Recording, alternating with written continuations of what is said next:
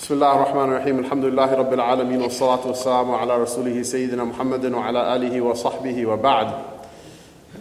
Maulana Tamim mentioned in his talk yesterday an ibara, a portion of text from the Aqidah Tahawiyah, which is a book regarding the summary of the beliefs of the Prophet ﷺ. It wasn't Tahawi's original work. Right? Tahawi in the beginning of the work said that this is the Aqidah that was taught by Imam Abu Hanifa, and it wasn't the original work of Imam Abu Hanifa rahimahullah ta'ala either. Rather, he met Sayyidina Anas bin Malik, and he met a number of Sahaba radiallahu anhum, and his teachers from the Tabi'een were also the students of the Sahaba radiallahu ta'ala anhum. So this is the Aqidah of the Ahl Sunnah wal Jama'ah. What does Ahl Sunnah wal Jama'ah mean? Ahl Sunnah, you understand, the people who follow the Sunnah. Who's the Jama'ah? The Jama'ah is the Sahaba radiallahu anhum. It's not like a democracy, like all the Muslims can get together in Minneapolis and have a vote today and say what we want to have as our Islam, that now yesterday, pork was haram, now it's halal. That's not what it means. It means the Sahaba radiallahu ta'ala anhum and everyone who follows their way in every generation until ours. That's who the Jama'ah is. Why? Because that's the only Jama'ah that Allah subhanahu wa ta'ala is going to accept on the Day of Judgment. After the coming of Rasulullah sallallahu alayhi wasallam, Allah ta'ala will not accept from anybody else. That's the only people Allah ta'ala is going to accept from. And then afterward, whoever gets forgiven later on. The only people who will be accepted as the ones that are on the haqq is what? Ma alayhi ana wa ashabi. Rasulullah sallallahu alayhi wasallam said, that thing that I'm on and that my companions are on. So Tahawi radiallahu anhu, he rahimahullah ta'ala writes in this Aqidah Tahawiyah, which is universally accepted from all four madhahib, from all the parts of the Muslim world, from the east and the west. It's universally accepted as the basic primer, the first text that people learn in Aqidah. He mentions that the love of the Sahaba radiallahu anhum, hubbuhum, dinun, wa imanun, wa ihsan. What does it mean, deen? It means it is our sharia. If you want to understand the sharia, the way the sharia functions inside and out, you have to understand it through their expression and transmission of the sharia. There's no other recension or any other version of the sharia that's acceptable to Allah. What does it mean, iman? Iman means aqidah. Their aqidah is the aqidah of Islam. Any other people who claim that they're Muslim, even if they scream till they're blue in the face, if their aqidah doesn't match the aqidah of the Sahaba, if it doesn't come down on the standard of the Sahaba radiallahu ta'ala anhum, it's not acceptable to Allah ta'ala. Wa ihsan. What does the word ihsan mean? Lexically, it means to make something beautiful. And it is mentioned in the hadith of Jibreel alayhi salam to worship Allah ta'ala as if you see Him, and if you don't see Him, to know that at least He sees you. What's the highest pleasure in Jannah and the highest reward in Jannah is to see Allah subhanahu wa ta'ala. وُجُوهٌ يَوْمَئِذٍ نَاظِرَةٌ إِلَىٰ رَبِّهَا نَاظِرَةٌ. That day the faces will be made to shine and they will be gazing upon their Lord. The person who has ihsan inside of their heart worships Allah subhanahu wa ta'ala as if he sees Him. Meaning what? That you have this quality inside your heart in this world in a sense of meanings. And you will have the literal quality in the hereafter. What does it come through? The mahabbah of the Sahaba radiallahu anhum.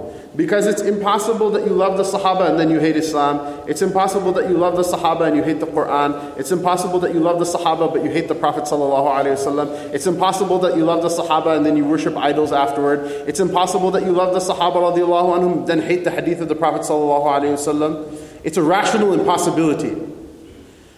وَبُغْضُهُمْ. And anyone who hates them, what is the sifa of that person's iman? It's worth mentioning again. This is not Tahawi, is not some preacher that, whatever sectarian preacher that came to India or Pakistan or whatever, or Iraq or one of these places in modern times. This is not a rhetorical flourish. This is a technical work that describes what the characteristic and the virtue of iman is. That to hate them is what? Kufrun. It is disbelief. Because even if you scream till you're blue in the face, I love Allah, His Rasul sallallahu alaihi wasallam, the Quran, and Medina, and the Kaaba, all of these things. But you hate the Sahaba radiallahu ta'ala anhum, who are the ones through whom Allah subhanahu wa ta'ala vouchsafed all of these things. It's a lie. It's completely a lie. It's like saying that, I love so-and-so, but like I killed his wife and children. That doesn't work. It doesn't work that way. Things don't work that way. Rasulullah sallallahu alayhi wa sallam said what? فَمَنْ أَحَبَّهُمْ فَبِحُبِّ أَحَبَّهُمْ وَمَنْ أَبْغَضَهُمْ فَبِبُغْضِ أَبْغَضَهُمْ. It's a hadith of the Prophet sallallahu alayhi wa sallam. Tahawi wasn't making this up. He's just explaining what it means. He says what? Rasulullah sallallahu alayhi wa sallam said what? Because of whoever loves me, it's because they love me that they love them. Or whoever loves them, radiallahu anhum, it's because they love me that they love them. And whoever hates them, it's because they hate me that they hate them. What did Tahawi say? He says to hate them is what? It's disbelief. It's kufr, wa nifaq, and it's what? It's nifaq, it's hypocrisy. It's to act like you're a Muslim on the outside, and on the inside have the reality, the darkness of what? Of kufr inside of your heart. وَالطُّغْيَانِ. It's a rebellion against Allah subhanahu wa ta'ala. It's a twistedness and a crookedness that certain people have inside of their heart. Tughyan is one of the sifat, it's one of the attributes of kufr. It's not a small matter. It's a big deal. It's a hadith of Sahih Bukhari, man aada li waliyan faqad adhantuhu bil harb. Right? That Rasulullah sallallahu alaihi wasallam said, that Allah Ta'ala said. It's a hadith Qudsi of Bukhari. It's hadith Qudsi and it's in Bukhari. Rasulullah sallallahu alaihi wasallam said, whoever declares, whoever has enmity, makes an enemy of a friend of mine, I declare war on that person. It's for this reason the person who has hatred for the Sahaba radiallahu anhum, it's feared that that person will not die on Iman. If a person commits other types of sins, a person should repent and hope that Allah will forgive them. These types of sins, they're ridiculous, because imagine a man is in love with a woman and he steals a kiss from her and they're not married. Is it haram? Of course it's haram. But what? There was some desire in it. Maybe a person can say in front of Allah, Ya Allah, she was so beautiful and I loved her so much and I couldn't control myself. I didn't do it in order to spite you. Whereas things like this, like why would you hate the ones that Rasulullah sallallahu alaihi wasallam loves? Do you make money by doing that? No. Is there like some sort of natural, like a man is attracted to a woman, some sort of natural desire for it, or like a person is hungry for food? Is there a natural desire in it? Absolutely not. It is a pure and unadulterated form of kibr, of arrogance, and of disrespect to Allah and His Rasul sallallahu alaihi wasallam. So it's important. I know every speaker has mentioned this again and again from the beginning. It's worth mentioning. That's why we're here. Only if you understand the context in which things are being said will you be able to benefit from them. So we move to what? To the Khulafa Rashidun, who are from the Sahaba radiallahu anhum, the ones that are closest in their position with the Rasul sallallahu alayhi wasallam. And they're literally his temporal successors. They're his successors in every matter except for receiving wahi, except for receiving revelation. Rasulullah sallallahu alaihi wasallam went to the extent of saying that the Khulafa Rashidun, he says, "Alaykum bi sunnati wa sunnati al-Khulafa ar-Rashidin al-Mahdiyyin, khudhu biha wa 'addu 'alayha bin nawajid." It is a responsibility for you to follow my sunnah and the sunnah of my rightly guided successors. Take from it and grasp onto it to your molar teeth, meaning even if you have to bite onto it and that's the only way you can hold onto it, bite onto it, never let it go. Shah Waliullah rahimahullah tabarak wa ta'ala, who's a great usuli theorist of the Sharia and a great muhaddith in the history of Islam, probably as a conservative estimate, at least 80% of the people who have unbroken chains of narration in hadith, they narrate through this Shah Waliullah Ahmad bin Abdul Rahim al-Dihlawi rahimahullah ta'ala, in all of the different lands of the earth, not just in the Indian subcontinent. He mentioned that the place of the Khulafa Rashidun in our usul is somewhere between ijtihad and between tashri'.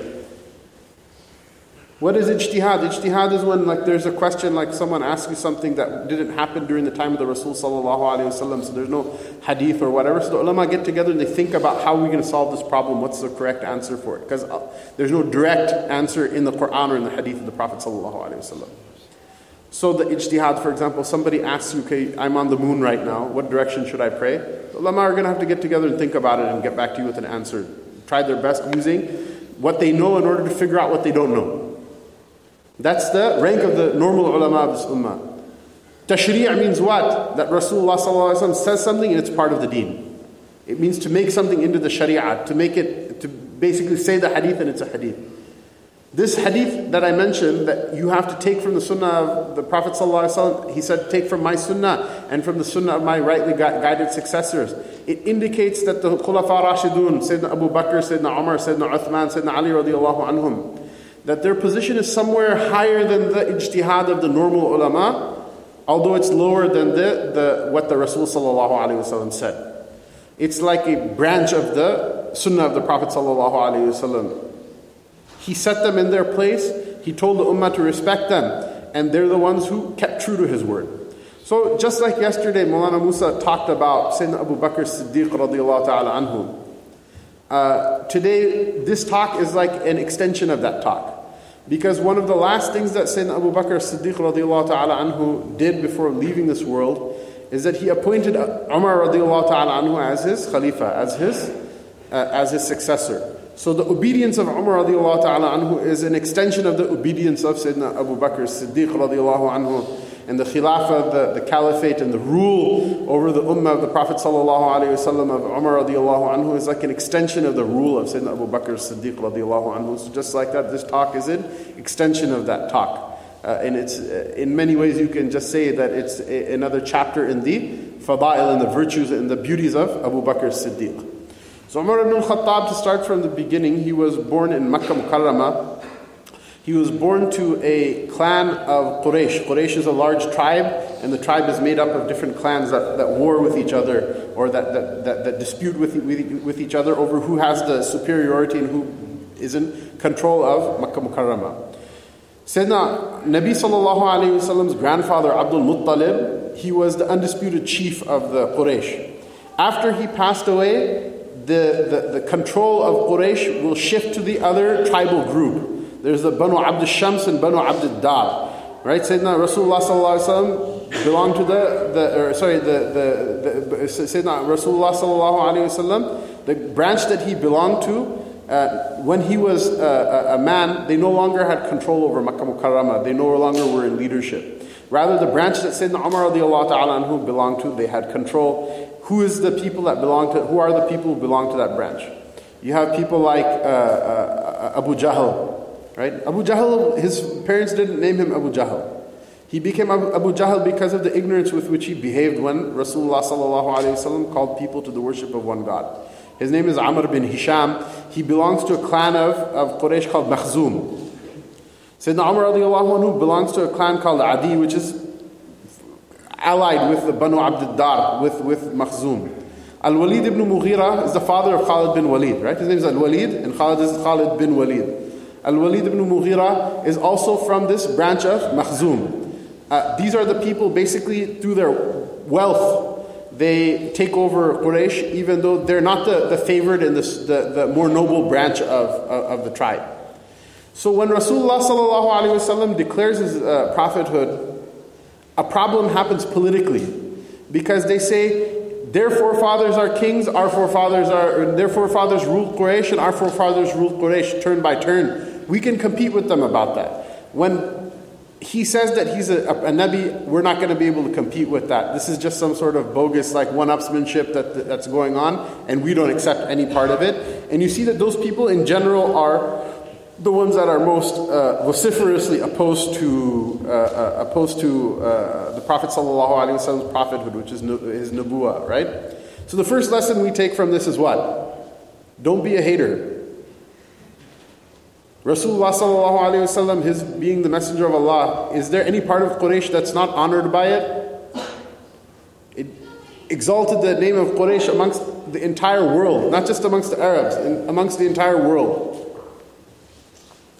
Maybe if there's another planet that has like aliens on it, right? Maulana Faraz will go there and make da'wah, and they'll accept Islam and they'll come to earth for Hajj.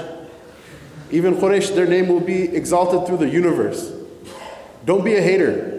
If someone near you or next to you has some sort of good inside of them, if you accept it and you help them, you'll also receive a part of that good.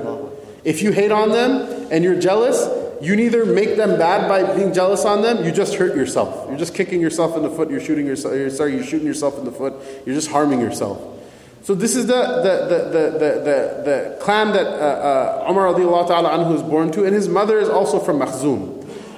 He's from Adi and his mother is from Makhzum. Their like side of Quraysh is in power right now, and so they're already kind of anxious. Why is he claiming prophethood? What are we going to do with this now? And so they say he's a liar, he's possessed, he's a poet, he's possessed by a jinn, he's crazy, all of these other things. A'udhu billah. But that's the scene that he's born into. The part of Quraysh that he's in, it's not the same, the clan of Taym that Abu Bakr radiallahu anhu was born into. They don't have this rivalry with Banu Hashim. Right? Sayyidina Ali is born into Banu Hashim. Right? Even Sayyidina Uthman radiallahu ta'ala anhu, they're from Banu Abd al-Shams. They're from the side of the tribal confederation that is actually closer to Rasulullah sallallahu alaihi wasallam. Even though many of them opposed the Prophet ﷺ for a long time, like Abu Sufyan, etc., but they're already from that side of the tribe. Umar radiallahu anhu doesn't have that benefit. He's already, all of his family members and cousins and close part of Quraysh he belongs to, they're already very defensive about this whole thing. He, radiallahu ta'ala anhu, is the son of Al-Khattab. Khattab is a man of very gross temper. He's a very angry man and he's a very violent man. Khattab radiallahu ta'ala anhu is Khattab ibn Nufail. Khattab has a cousin by the name of Zayd bin Amr bin Nufail. He's like a nephew to him, but he's like a cousin because they're similar in age. So Khattab is what? He has like a relative, a kinsman by the name of Zayd bin Amr bin Nufail. Rasulullah sallallahu alaihi wasallam describes Zayd bin Amr bin Nufail as being who? As being a person in Jahiliyyah who used to shun the worship of idols. He didn't used to worship idols. He used to shun the worship of idols, and he used to reproach Quraysh for their practices, ignorant practices.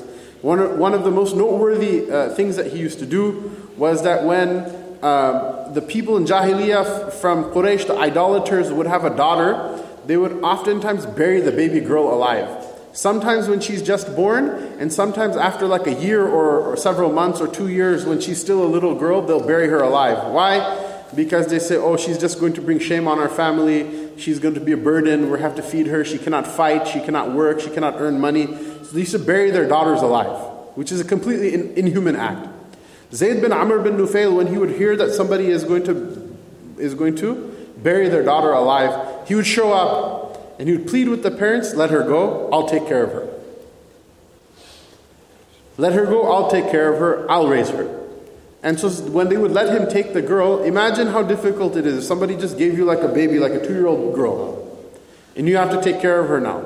How difficult will that be? Even if you have a wife, even if you have a family to help you, even if you have money, how difficult will it be?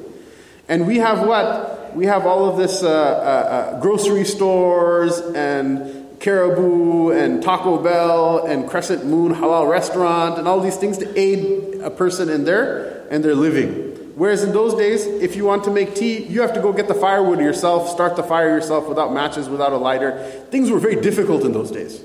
So imagine this man raised several girls like this. And what happened is when they became baligh, when they became adult, like hit the age of majority, like 14, 15 years old, he would take the same girl back to her family and say, look, all the hard part, you said, we have to feed her. I fed her. She's an adult now. If you want, you can take her back. And if you don't, then you can leave her now. So he would give the girls back. Sometimes the family wouldn't accept the girl still. So he'll go himself and find someone for her to marry and marry her off. Rasulullah sallallahu alayhi wasallam said about this Zayd bin Amr bin Nufail that on the day of judgment, Allah Ta'ala will raise him up as an ummah unto himself. Allah Ta'ala will raise him up. He's not going to be one of the mushrikeen, one of the juhal. Allah will raise him up unto himself. Allah Ta'ala will accept from him. And he will be like an ummah unto himself. Now why do I tell you his story? The reason I tell you his story is what? Khattab, who is his nephew by relation, but like his cousin, basically, they grew up together. He thought this man is an embarrassment. He thought this man is an embarrassment. This man is an embarrassment to Quraysh, and he threatened him. He said, if you come anywhere near the Kaaba, I'll kill you. So he had to live in the outskirts of Makkah Mukarramah. This Zayd bin Amr bin Nufail had a son whose name is Sa'id. For those of you who remember from the Ashara Mubashirin bil Jannah, there's one name comes Sa'id bin Zayd. He's the least well known out of all of them. Him and Umar ibn Khattab, it's a very similar dynamic. They're like cousins, right? Sa'id bin Zayd accepts Islam first. He's a soft-hearted man, and he's a man of beautiful akhlaq. But the difference here is what? He's older than Umar ibn Khattab, and Sayyidina Umar radiallahu anhu, when he's like a little kid, he looks up to him, and he sticks up for his little cousin, and they have a good relationship with each other, and they have a lot of respect for one another. So Umar ibn al-Khattab, like the rest of his clan, he's really like, what is this Islam stuff? He's just lying, he's making all of these things up, this is all bogus, they're doing this to ruin our way of life, maybe they just want to take power, maybe they want to make money, and this is all a big fraud. But the thing that unsettles him inside of his mind is what? My cousin Sa'id, he's a good man. He's a decent man, he's an upright man. He took care of me when I was a kid. He stuck up for me like an elder brother, and I never saw anything from him except for good. Why is it that he's following this? So he had trouble dealing with that. Despite that, what happens? There's a fork in the road. Things can go either way. Umar ibn al-Khattab is an intelligent person. He's one of the few people from Quraysh who knew how to read, by the way, before Islam came. His uncle Abu Jahl, you know what his nickname used to be before the Prophet ﷺ came? It used to be Abul Hakam. Right? Hakam is like hikmah, like wisdom. And he became Abu Jahl afterward because he used to have all the characteristics of a good man. He used to feed the hungry, he used to settle people's disputes, he used to solve people's problems in Jahiliyyah. But it was all fake. It was all fake. The secret, there was still like a bug inside of him that he was able to hide from everybody. But Allah Ta'ala exposed it to everybody, that this man only did all of these things because he wanted to be a tough guy, macho guy, show off in front of everybody. Right? Inside his heart, there was still this bug inside and he didn't clean it out, which is another lesson for all of us. Instead of going out there trying to show how wonderful we are, لا تزكوا أنفسكم هو أعلم بمن اتقى. Don't like show that you're better than who you really are or show how wonderful you are. Allah knows best who fears Him. So this man went forward and wanted to be a leader, but he still had sickness inside of his heart. He should have worked on himself. Because of this hypocrisy, Allah Ta'ala exposed him in front of everybody. So who is Abu Hakam, right? Abu Jahl, who is his favorite nephew, the one who he thinks that, or his favorite youngster, he thinks that this guy is going to be the one who takes my place. He's like my protege, my understudy. He's going to be my successor. It's Umar ibn al-Khattab. So Umar radiallahu ta'ala anhu, just like on the line of his uncle, he hates the Prophet sallallahu alaihi wasallam. He hates Islam. He thinks the entire thing's a fraud in order to shame the names of their forefathers. Just like Khattab thought the same thing about his cousin, right? Zayd bin Amr bin Nufail. So one day, this injustice that he feels is happening, it fills his heart. And notice, he doesn't go and ask the Prophet ﷺ or talk to him about anything. Rather, he just hears one side of the story and he gets real upset. And so he takes his sword and he says, I'm going to go kill the Prophet ﷺ. So when he's on his way, sword unsheathed, right? Like Sheikh Walid said in the beginning, I mean, he's a big guy. He had to lift his feet off the ground even when riding on a riding beast so that they don't drag. So when he comes out with the sword in the streets of Makkah Mukarramah, everybody knows something's about to go down. So one of the Muslims asked him, what are you going to go do? He said, I'm going to go and kill Muhammad sallallahu alaihi wasallam. Imagine this. To murder the Prophet ﷺ would have been the biggest sin that was ever committed. But Allah Ta'ala saw, unlike his uncle Abu Jahl, who showed good on the outside, but on the inside he was sick. This Umar radiallahu anhu, what was his kayfiyah? It was the opposite. That he showed every sign of sickness on the outside, but on the inside he was doing it why? Out of sincerity. It was a wrong sincerity, it was misguided. But it was what he felt that something wrong was happening. He was going to set it straight with his own hands. He's not all about talking smack and then, afterward, like sitting back, laying back and just letting everything happen, right? He wasn't fronting. He was for real, right? Allah loves people who are for real, by the way. If you're good, then that's real good, mashallah. But Allah Ta'ala doesn't like people who are like two-faced or like who are just fakers. So what happens? He takes his sword and he's going to go kill the Prophet ﷺ. One of the Sahaba radiallahu anhum sees like what's going on. He asks, what's going on? What are you going to do? He said, I'm going to go kill Muhammad. he doesn't know that this person has become a Muslim. And so that Sahabi radiallahu anhu, he's like, oh my goodness, this guy's going to do this right now. We have to think fast. So the only thing he can think to do is say what? He said, you know what? If you're such a big guy who loves justice so much, instead of going and killing somebody else from the different clan, go sort out your own family first. Your sister became Muslim. He's like, what? Now he has fairness inside of him, right? Which is what? He's like, he has a good point. I'm not going to go and fix everybody else's clan, whereas this thing is in mine. We have to fix our own house first. So what does he do? He storms off to his sister's house. So his sister, his brother-in-law, and Khattab ibn al-Arat, radiallahu ta'ala anhu, who is one of the people who Rasulullah sallallahu alaihi wasallam taught the Quran, and that person used to go and teach the Quran to other people. This is the rank of the ulama of this ummah, by the way. When Rasulullah sallallahu alaihi wasallam was alive, do you think every fiqh question he used to answer? No. He used to have people who knew the sharia enough, even during his lifetime, people would go to them to ask. Because you cannot take every question. If someone becomes a new Muslim, Yusuf wants to memorize Abasa wa Tawalla. He's not going to go to the Prophet ﷺ and memorize it from him. You go to one of the Quran teachers that Rasulullah ﷺ appointed, right? So Khattab bin Arat is teaching them what? Taha, ma anzalna alayka al-Qur'an litashqa, illa tadhkiratan liman yakhsha. Right? Taha, ya Muhammad, we didn't send down this Qur'an, alayka salatu wasalam, we didn't send this Qur'an down on you so that you can be wretched. So that it's like a burden on you or a bummer on you. Although many people think that sometimes, right? Aban, that I'm a Muslim, everybody else gets to have a pepperoni pizza and have fun and go to the dance and whatever, and I'm the only one with to sit in the corner and eat cheese pizza because it's halal or what. That's not why. Allah Ta'ala prepares something better for you. Right? So these are the ayat that are coming down, and they sound so beautiful in Arabic. And what happens is that someone says, oh, Umar is coming. Khattab bin Arat radiallahu anhu, he's like a person, he has no tribal protection. Umar radiallahu anhu could have killed him like an animal and nobody would have said anything. There wouldn't have been any consequence. So in fear, he hid behind a curtain. Umar radiallahu anhu comes, busts in the door, and he yells at his sister. He says, true that you accepted the deen of Muhammad sallallahu alayhi wasallam? And she says, yes. And he hits her. A'udhu billah. He hits her. And he hits her so hard she starts to bleed. And she feels, and she's just she's just struck now. And now all of a sudden he feels like, you know what, this wasn't right. He feels something human inside of him that this wasn't right. What I did, it wasn't right. So he calms down. He pulls himself back from going down that path. And then what happens is that he asks, he says, what is this haymana? What is this weird hymn and chanting that I hear from you when I came into the house? And she said, it's the Quran.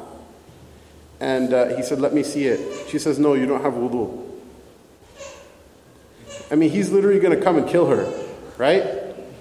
This means what? Not only did they used to learn the Quran, they also knew fiqh as well. And they used to actually practice it. They believed it to be sacred. Nowadays, anything happens, right? Something's inconvenient. They're like, oh, well, Sheikh Google said that I don't have to do this and that and whatever and astaghfirullah, no problem. No. Literally her brother came to her house to kill her. Still, she respects the sharia of Allah subhanahu wa ta'ala. So what happens? Because this is important to know. He'll go and make wudu at that time. What happens from the wudu? It changes you. It makes you a better person. Next time you get upset, maybe you should make wudu. It's actually a hadith, the Prophet ﷺ said that. You should make, it's one of the things, ways of dealing with anger is make wudu. Right? Imagine it changed him from being on his way to kill the Prophet ﷺ and his sister to what? Just let's see what's there inside this Quran of yours. And so then he makes wudu and he reads what's on the scroll because he was one of the few people who knew how to read. And he praised it. He said, what wonderful words are these? This is not the garbage that I thought that it was. This is something beautiful. And so Khattab bin Arat radiallahu anhu comes out from behind the parda. Then he's, I can tell you more about it. Right? And so what happens? He left his house to do what? And now what is he going to do? Now he's going to go to the Prophet ﷺ and he's going to accept the deen at his hands. When he knocks on the door, Rasulullah ﷺ is sitting with his companions, and it was Sayyidina Hamzah radiallahu anhu, all of them, when they hear Umar is coming, they're like, oh my goodness, this is all going to go down now. This is going to be, this is going to be like a very Hollywood type ending. It's not going to be good. Because they knew him, they knew his disposition, and they knew what he was capable of, and they knew what his feelings were about the deen, and they knew he was like tight with his uncle, who was what? Abu Jahl. So what happens? Sayyidina Hamzah radiallahu anhu says, don't worry, let him in. If he wants something good, we'll give him something good, and if he wants trouble, we'll give him trouble.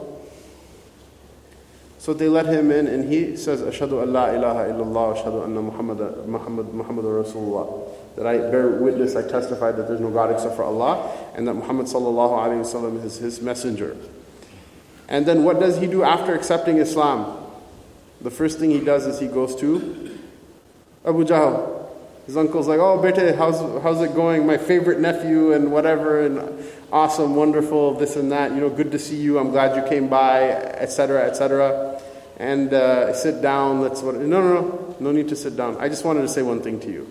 He said, what? He said, I bear witness that there's no God except for Allah, and that Muhammad sallallahu alaihi wasallam is his messenger.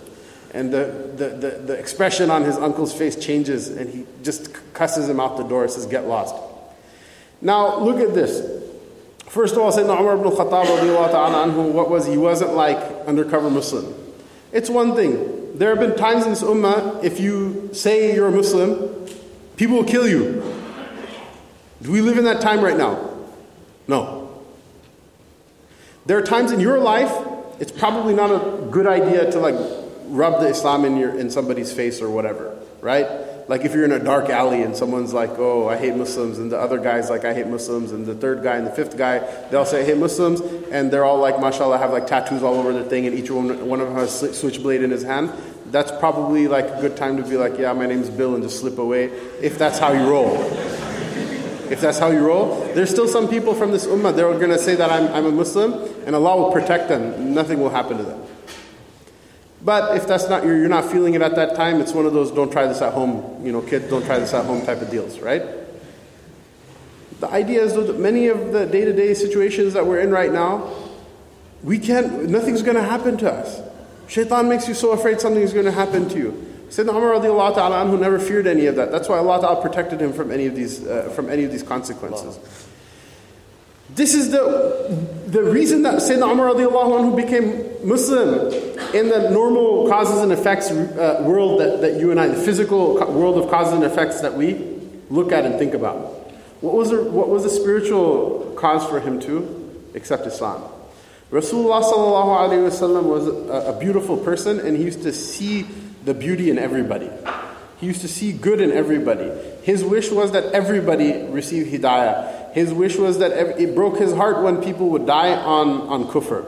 He wished that Abu Jahl become Muslim. He wished that Al-Walid bin Mughira becomes a Muslim. He wished that everyone would become Muslim. And so his dua from Allah subhanahu wa ta'ala was what? Ya Allah, at least one of the two Umars, give them guidance. Who are the two Umars? Amr bin Hisham, Abu Jahl, the uncle, and the nephew, Umar ibn Khattab. Allah subhanahu wa ta'ala, his decision came down on who? On Umar ibn Khattab. And it's the dua of the Prophet sallallahu alaihi wasallam that brought him into Islam. This is another realization that there's nobody by the consensus of our aqeedah that has a higher maqam than Umar in this deen, except for Abu Bakr radiallahu anhu and the Prophets alayhimus salam. Even him, it's what? It's not him who earned his place in this ummah.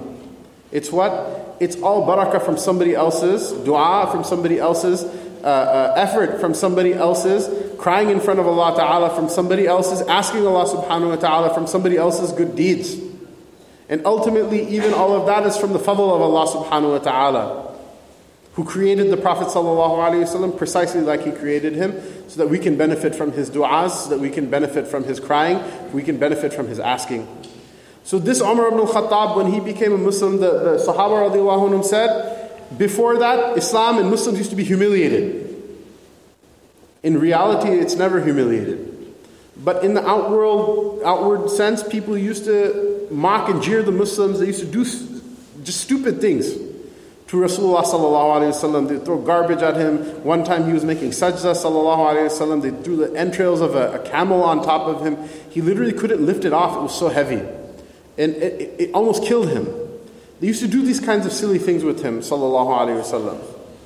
But since Sayyidina Umar ibn Khattab radiallahu anhu became Muslim, they didn't fear Allah and they didn't fear the Messenger sallallahu alayhi wasallam, but they were sure as heck afraid of Umar ibn Khattab. And like Shaykh Walid mentioned, that before that they couldn't come and pray the salat in front of the Kaaba. After that they could pray the salat in front of the Kaaba, because they knew that if they started something, there would be somebody else to give an answer back. They knew there would be somebody who has ghaira for Islam. You know what ghaira is? Right? Ghaira is a word for the youngsters. There's no translation of it in English. And like Maulana Mumtaz al-Haq used to say, that's maybe why nobody here has it. Ghaira is a word meaning what? It's a word meaning the feeling that you feel when somebody attacks or threatens something dear to you, close to you. So if somebody is like attacking like an old woman outside, is that good or bad? It's bad. If that old woman is your mother, that's even worse. You'll feel different between the two of them. It's not that you feel, that's not like you don't have respect for like any random old woman, but when it's your mother, you're gonna feel a type of anger that's different than when it's just someone you don't know. That's a good feeling. That's a good feeling. Sa'd bin Mu'adh showed his ghaira one time. The Messenger of Allah sallallahu alaihi wasallam smiled and said, Ya Sa'd, Allah is pleased with your ghaira, and know that the Messenger of Allah has more ghaira than you, and that Allah has more ghaira than His Messenger sallallahu alaihi wasallam. That's why in the beginning we mentioned that don't mess with somebody who Allah Ta'ala loves. Don't say something bad about it, because if you cross paths with Allah Ta'ala's ghaira in the wrong way, you're not going to make it. Sayyidina Umar radiallahu anhu used to have ghaira for Islam. He didn't used to let people talk nonsense, garbage, or do stupid things to Islam or to the Muslims or to the Messenger of Allah sallallahu alaihi wasallam, except for he was there to make that not happen, to be an impediment between that thing being said or being done, and to be a deterrent from anyone saying or doing anything like that. Again, when it was time for the hijrah to go to where? To go to Medina Munawwara, Rasulullah sallallahu alaihi wasallam gave, in the beginning he used to give permission to his companions to make hijrah. The command came, everybody has to go. Whoever could have gone and didn't go. Some people were stuck, that was different. Whoever could have gone but didn't go, that was considered to be it's a stain and a blight on their Islam. But the problem is that after a couple people started leaving, the mushrikeen of Makkah, what they would do is they would grab the people when they're leaving, they would take their property, their wealth, beat them up, torture them, jail them, whatever, they would do all this stuff. So everyone who left Makkah Mukarramah, they had to leave under cover. They had to leave like in the darkness of the night, or they had to slip out, slip away. Everybody except Umar ibn Khattab. He went out in the middle of the day on purpose. He took his bow out and he said, I'm the best archer in all of Quraysh. Whoever wishes to lose their life on this day, come and try to stop me. Nobody had the backbone, nobody had the guts to say or do anything. And he literally just broad daylight walked right out of Makkah Mukarramah, and he made his hijrah. As for Abu Bakr as-Siddiq radiallahu anhu, when he wanted to make his hijrah, he was one of the first people who wanted to go, because he knew this is a commandment of deen. Rasulullah sallallahu alaihi wasallam would stop him again and again and again, and finally he told him, I wanted you to stay back. Why? Because I want you to be my companion to leave. So Sayyidina Umar ibn al-Khattab radiallahu anhu, he's one of the first people to leave. Look at the ghaira of Abu Bakr as-Siddiq radiallahu ta'ala anhu. He arrives in Medina Munawwara and he sets up just like every other one of the Sahaba radiallahu anhum sets up. He goes through whatever difficulties like everybody else goes through difficulties. When it's time to go out in the path of Allah subhanahu wa ta'ala, he never stays back from any battle. When it's time to go out in the path of Allah ta'ala at the battle of Badr, after the Muslims have victory, all of the prisoners from the mushrikeen that they captured, it's nearly 70 prisoners that they captured, all of them, Rasulullah sallallahu alaihi wasallam asks, what's the mashwara? What is your advice that we should do with these captives? And so Sayyidina Abu Bakr as-Siddiq radiallahu anhu said, what? I think we should forgive them. Why? Because maybe from their progeny there are going to be people who accept the deen later on. And this is his sagacity, it's his wisdom. That a bloodline can be in kufr for 100 generations. If even one of those generations says La ilaha illallah, it becomes the reason for all of them having existed. Sayyidina Umar ibn al-Khattab radiallahu anhu, what did he say? He said, not only should we kill all of them, how dare they oppose the Messenger of Allah sallallahu alayhi wasallam, but he said to the Messenger of Allah sallallahu alaihi wasallam, you take Abbas, your uncle, and you kill him with your own hand.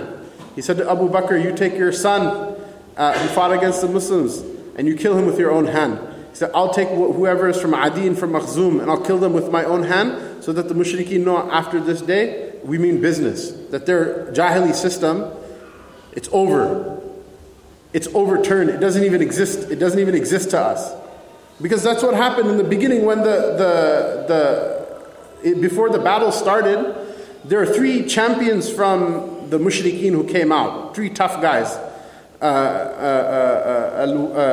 Utbah ibn Rabi'a and Al-Walid ibn Utbah, and I forget who the third one is. The 3 of who? No, not Abu Jahl. So the 3 of them, they come out and they challenge the Muslims that who are your 3 champions will challenge you to single combat in front of everybody.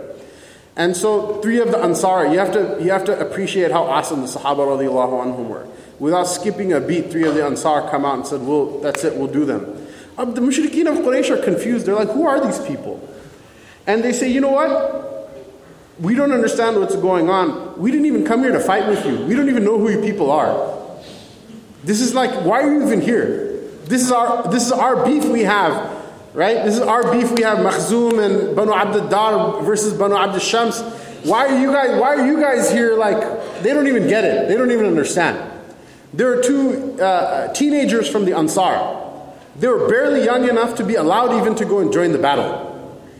They asked the Sahaba radiallahu anhum, who is this Abu Jahl? Who is this Abu Jahl? We point him out to us. We want to know who is this man who is so abusive and who is so violent, who is so despicable with the Messenger of Allah sallallahu alaihi wasallam. He's made our to-do list. We're going to do him today. Imagine, the both of them are on foot with swords. He's mounted, has armor. He's a trained warrior. The Ansar radiallahu anhum are like farmers. They come forward. They're like, that's it. We're going to do. They're like upset. They're like going to defend the Prophet sallallahu alaihi wasallam. And the mushrikeen are like, what's going on? Who are you? And then the Messenger of Allah sallallahu alaihi wasallam, he tells the Ansar, come back, it's okay. And then he sends 3 people forward from his own family. From not only from the Muhajirin, but not only from Quraysh, but the closest 3 relatives that are there in the army, he sends them first to go and fight them because the mushrikeen don't understand what's going on. So it's in that backdrop. What did Umar ibn Khattab radiallahu anhu say? He said, I'll execute my relatives with my own hand and let them know that we'll send a message to them so they know that this happened. Abu Bakr, you execute your son. Rasulullah, you execute your uncle, so that they know we mean business, that this is something that we don't have any compromise with regards to anymore. Abu Rasulullah sallallahu alaihi wasallam, he took the mashwara and he did a compromise that they're going to ransom. They're neither going to let them off free like Abu Bakr radiallahu anhu suggested, nor are they going to execute them like Sayyidina Umar radiallahu anhu suggested. Rather, they're going to ransom them. Whoever can pay the ransom, that person goes free. And whoever cannot pay the ransom but knows how to read and write, whoever teaches 10 Muslims to read and write, that person will also go free. But what is very interesting, there's a hadith, I think in the Musnad of Bazar, in which Sayyidina Umar radiallahu ta'ala anhu said there are 3 issues in which I had an opinion, and my opinion agreed with the revelation of Allah subhanahu wa ta'ala. And one of those things was what? Allah subhanahu wa ta'ala himself said to the Messenger of Allah sallallahu alayhi wa sallam that those mushrikeen that came and fought you, it wasn't proper that they should be ransomed. They should have paid for showing up against in the enmity of Allah and His Rasul sallallahu alayhi wa sallam. Right? What are the other 2 issues? One is that the Sayyidina Umar radiallahu anhu, he once came to the Messenger of Allah sallallahu alayhi wa sallam and said to him, there are certain people, the way that they look at the azwaj mutahharat and the way they talk to the azwaj mutahharat, the mothers of the believers, they don't show respect properly. So his suggestion is that they should be covered behind the parda, they should be behind the veil. So that what? People don't disrespect the ummahat al-mu'mineen in that way. And then what? The ayat of the hijab are revealed after that. This is one of the things, mashallah, people will like bust their chops about, like, why is there a barrier in the masjid? There's no barrier in the masjid of the Prophet ﷺ in the old days. Yeah, the reason for the barrier is what? Is because this is the sunnah of the ummahat al-mu'mineen. This is the sunnah of the women of the Ahlul Bayt of the Prophet ﷺ. The Ahlul Bayt of the Prophet ﷺ, one of the meanings is the relatives of the Prophet ﷺ.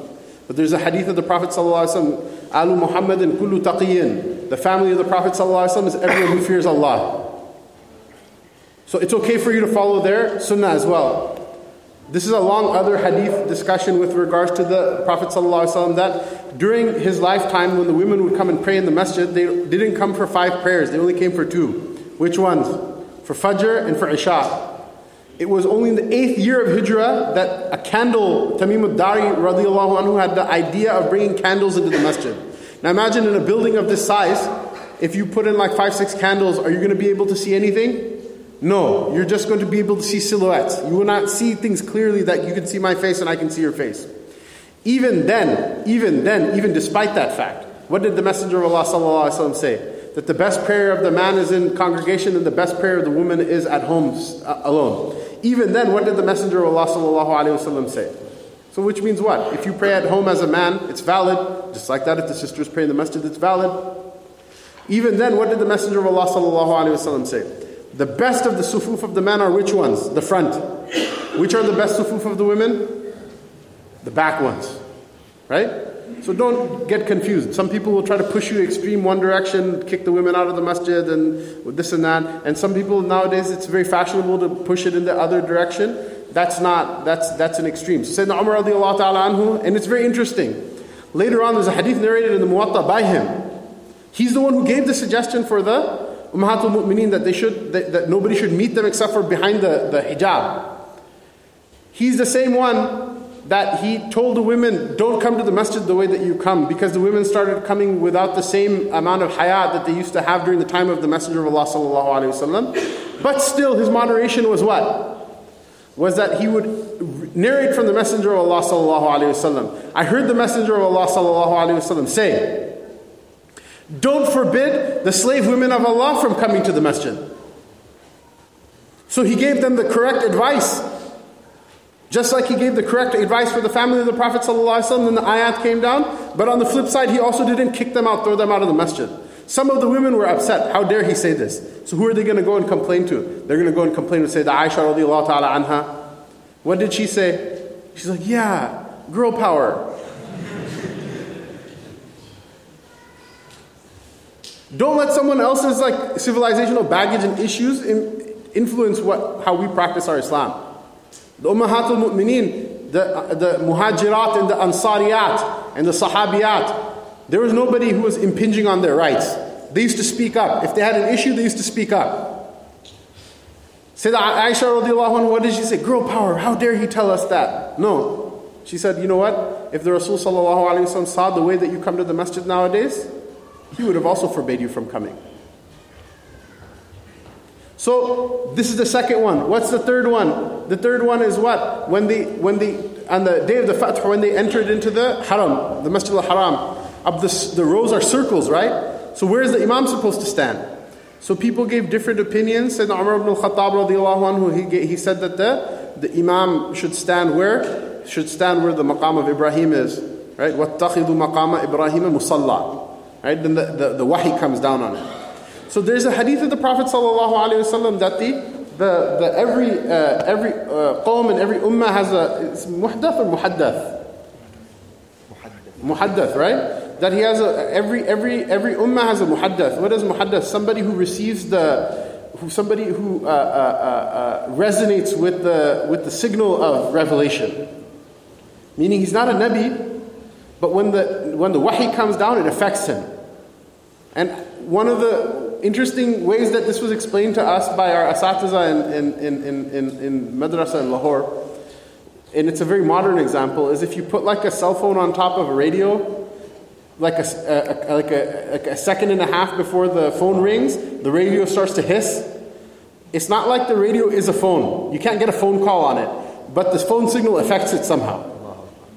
Sayyidina Umar ibn Khattab radiallahu ta'ala anhu, his heart was so clean and it was so pure that when the wahi would come on the Prophet sallallahu alaihi wasallam, it would affect him as well. And so he would get these kind of these images. And it wasn't the only miracle of Sayyidina Umar ibn Khattab radiallahu ta'ala anhu. So Sayyidina Umar radiallahu anhu, what was his ghairah? We mentioned the Battle of Badr. What was his ghairah? On the Battle of Uhud, when the Muslims were initially winning, and then they had to retreat in haste because of the whole issue of the archers and the hilak and everything. When the Muslims finally retreated up the mountain to a place where the mushrikeen were too tired and exhausted to be able to pursue them. Remember, when you have a battle with two armies, winning a battle is not where the victory lies. Because what happens is that if one army is getting beaten and they retreat to a place of safety, then they can attack again tomorrow. It's not really that big of a deal just to be defeated in one battle. The actual victory in a war happens when you hem the enemy army into a place where they cannot run away and they just keep getting hacked down. Once you wipe out their army, there's nobody left to oppose you anymore. So this is part of the order of the Sahaba radiallahu anhum, is that despite the complete chaos that happened inside of their ranks, they were able to retreat up the mountain to a place and inflict enough harm on the mushrikeen that despite them being a third of the size of their army or even less, they retreated to such a point where the mushrikeen didn't have it in them to chase them, because they knew that they're going to fight back really hard, and they just gave up. So when they got to that point where the army of the mushrikeen is lower on the mountain and the army of the Sahaba radiallahu anhum is higher up, and the mushrikeen give up the himma, the courage to be able to pursue them, and they say, okay, fine, you guys got away. Abu Sufyan yells at the Prophet ﷺ and yells at the Muslims. And he says what? He says, one day for us and one day for you. You had the day of Badr and we have the day of Uhud. Rasulullah ﷺ, this is one thing, right? People think that piety is just being, just slap me again. No, do it again. That's not, when I read the stories of the Sahaba radiallahu anhum, that's not what I see. It's fine. If you're in a position of weakness and you cannot do anything, then there's a sunnah for you as well. And to bear your difficulties with patience, there's a great khair in it. But it doesn't mean you go and make a fool out of yourself for no reason. Rasulullah ﷺ didn't come here just to get beat up and then inspire a generation of like Indian, Pakistani kids to get beat up, and Somali kids to get beat up. That's not what he came for.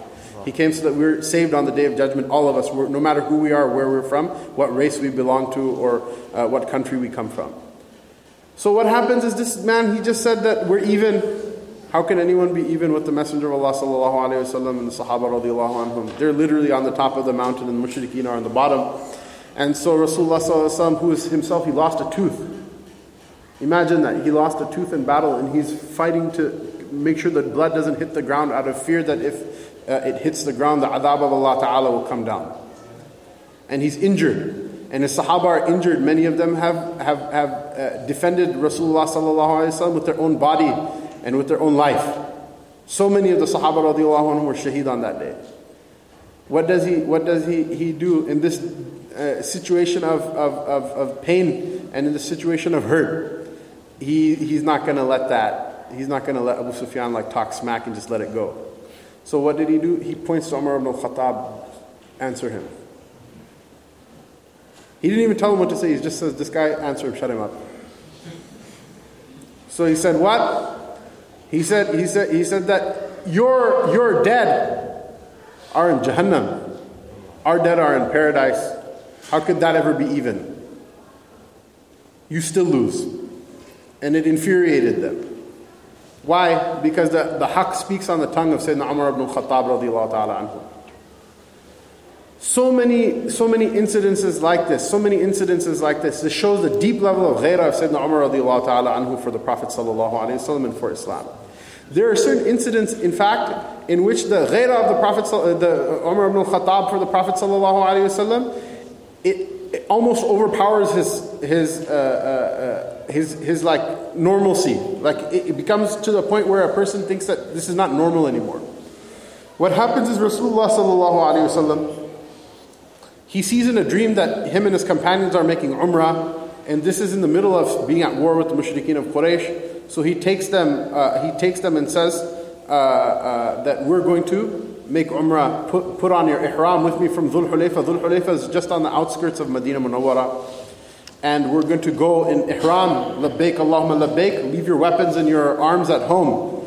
Bring your sacrificial animals with you. We're going to make umrah of the house of Allah subhanahu wa ta'ala. So they get to a point just outside of Makkah Mukarramah, just outside of the Haram, the sacred boundary that surrounds Makkah Mukarramah. And they They stop there, and Khalid bin Walid brings like a detachment of forces. He says, stop right there. Don't go any further. We don't want to kill you because you're in ihram. They tried to provoke the Muslims into fighting so that they could kill them because they knew they were unarmed, so that they have an excuse because it'll look bad in front of the Arabs that, look, they killed these people who were going to visit the Kaaba. But they were unable to. So they were told, just stop right there. Let's deal with this. Let's talk this out. So Suhail bin Amr, who hadn't become a Muslim yet, he's a negotiator and a general, like smart guy of the Quraysh, mashallah, a very intelligent person. He's the Khattab of Quraysh. He's known to be the most eloquent of their orators. He comes and they negotiate a deal. What are we going to do? And what happens is, look at the ghairah of the Sahaba in general, radiallahu anhum. Khair, I'll leave that something happens, an incident happens with Sayyidina Ali, I'll leave it for Maulana Tamim to mention. And then an incident happens with regards to the Bay'atul Ridwan. There's a time that the negotiators go back to Makkah Mukarramah, and with Sayyidina Uthman radiallahu anhu, and they don't show up for a very long time. And the Messenger of Allah sallallahu alayhi wasallam, he takes the oath of allegiance from his companions that if these guys come back with an army to kill us, that we'll all be together, we're going to go down together to the end. Right? This ship of Islam, right? The best people on it are who? They're not the ones who look for the life jacket. They're the ones who dream of drowning. Right? So they all take the oath of allegiance. Sayyidina Uthman is not there. Maulana Bilal will tell you what happens with him and what his part of that bay'ah, of that oath of allegiance is. Sayyidina Umar ibn Khattab radiallahu ta'ala anhu, when the truce is signed and it's said that they're not going to make Umrah from that year, Sayyidina Umar ibn Khattab radiallahu anhu, he's like, he cannot deal with it. He's like, Ya Rasulullah, you said we're going to make Umrah.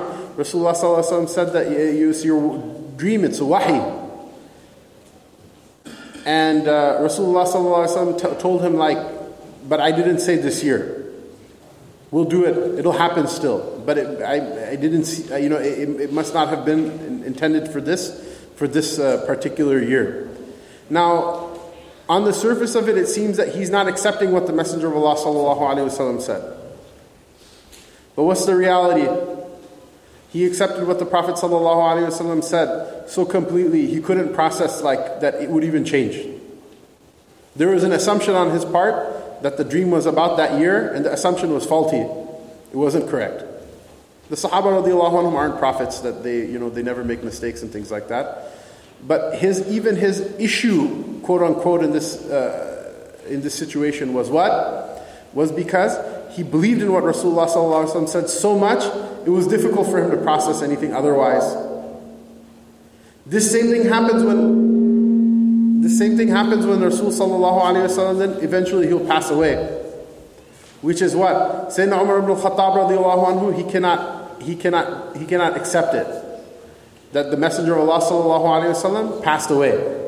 He took his sword out and he threatened anybody who said that the Prophet sallallahu alaihi wasallam died. He said he went to his Lord like Musa alayhi salam, and he'll be back. The only person who could get him under control was who? Like was mentioned yesterday, Sayyidina Abu Bakr Siddiq radiallahu anhu. Now lest a person thinks that this is a fault of his, essentially what happened is his love of the Prophet sallallahu alaihi wasallam exceeded his even capacity to control himself. That's not a bad thing. That's a good thing. It's something that you and I can't even relate to. Sayyidina Umar ibn Khattab radiallahu ta'ala anhu, after that happened, Sayyidina Abu Bakr Siddiq brought him back by reading the verses that were mentioned yesterday in the Dars, and I think Shaykh Walid mentioned them again today, right? After that, Sayyidina Umar ibn Khattab became the right-hand man of Sayyidina Abu Bakr Siddiq radiallahu anhu. And even then, he never stopped learning. Imagine this, that when the Prophet ﷺ passes away, and there are people who, first there's three threats to the Muslims, right? The first threat is the Romans. The second threat is who? Those people who left Islam. And the third threat is what? Those people say, "Oh, we're still Muslim, but we're not going to pay zakat anymore." Just let me know. I'm going to drink green tea till you guys are good.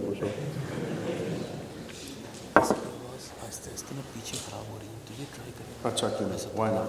Of course not. No taklif. So what happens is that I mean, this is part of a little bit of like backtracking to Maulana Musa's talk. But imagine, right, from a political point of view, which of the three threats are the greatest and which one is the lightest? One would think, yeah, okay, at least they still pray and stuff. They're not paying zakat, but like it's not like they said we're not Muslims anymore. We're going to worship idols and things like that, right? Sayyidina Abu Bakr as-Siddiq radiallahu anhu, he gave the fatwa of what? That we're going to fight them, even if they withhold the shirakun na'al, the leather, the strap of a sandal that they used to pay to the Messenger of Allah sallallahu alaihi wasallam in zakat, and they refuse to pay it now that he's gone. We're gonna take it from them. If they don't give it voluntarily, we're gonna fight them for it. What does that even mean? That's something to talk. I mean, it's not properly the subject of my bayan, but Sayyidina Umar radiallahu anhu in the mashra, this is, remember we talked about the sunnah of mashra, that you should consult with one another. Consultation means that every person, when they're asked their opinion, they should give what their real opinion is, not just what people think people want to hear them say. Give your opinion. If it's not popular, that's fine. This is not like a session of like pumping up each other's self-esteem, right? If 10 people give their mashra and think, I think it's a good idea, and you think it's not a good idea, when asked your opinion, you should say, I don't think it's a good idea for this and that reason. Maybe nobody else even thought of that, right? So Sayyidina Umar radiallahu anhu, he gave his mashra, honestly. He said that how can we fight them when they say La ilaha illallah? And he was chastised by Sayyidina Abu Bakr radiallahu anhu, who said, Ya Umaru, jabbarun fil jahiliyati wa khawarun fil Islam. Umar, are you a tyrant in jahiliyah? You're a tough guy in jahiliyah and you become a coward in Islam? And said, no, Umar radiallahu anhu, what is his virtue in this matter? Something Maulana Musa started his bayan with, which is what? If you don't learn how to follow, how are you going to ever be a leader? The other like shaitan model of leadership where like, yeah, I don't want to follow any orders and I want to do everything my way, the Burger King model of nafs leadership, that's not how it works in Islam. What did Sayyidina Umar radiallahu anhu do? Once the decision was made, not only did he get behind it and say, we're going to agree to disagree, he submitted to it. To be able to see somebody else is better than you, that's a great virtue, it's a great blessing. This is what Sayyidina Umar radiallahu anhu did, that his position was what? There's only one person in the entire ummah that can do that. That's even harder. If you're like the least learned, then you can say, everybody knows, I don't know anything, I'm just going to follow. But when you get to that high level, it's very difficult for a person to control on their own nafs.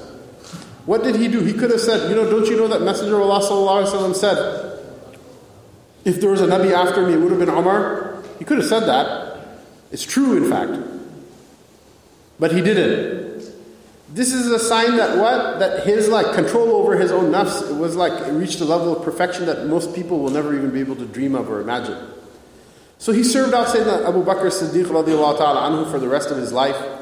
And then after, when Abu Bakr as-Siddiq is dying, he said that this Umar is going to be your Khalifa afterward. Sayyidina Abu Bakr or Umar radiallahu anhu isn't yes and getting out the nice turban and whatever, and no. He himself is now afraid. It all happened so quickly. So when the news comes that Sayyidina Abu Bakr as-Siddiq radiallahu anhu passes away and he's in the masjid, and immediately all the people come to take the oath of allegiance from him, what happened? The life drained out of his face. He looked like he was afraid. He looked like he was dying. And he stepped forward and he said, I heard the Messenger of Allah sallallahu alaihi wasallam say, this is very important. All of you remember, even you Yusuf, remember this, okay? He said, I heard the Messenger of Allah sallallahu alaihi wasallam say, whoever seeks this affair, meaning whoever seeks leadership, Allah will humiliate him through it. If you want to be leader and you work hard to become leader, look at the guy who worked hard to be leader, mashallah. He's completely revived the comedy industry in this country, right? It's not just him, it's every generation. Whoever seeks this affair, meaning whoever seeks leadership, Allah Ta'ala will humiliate him in it.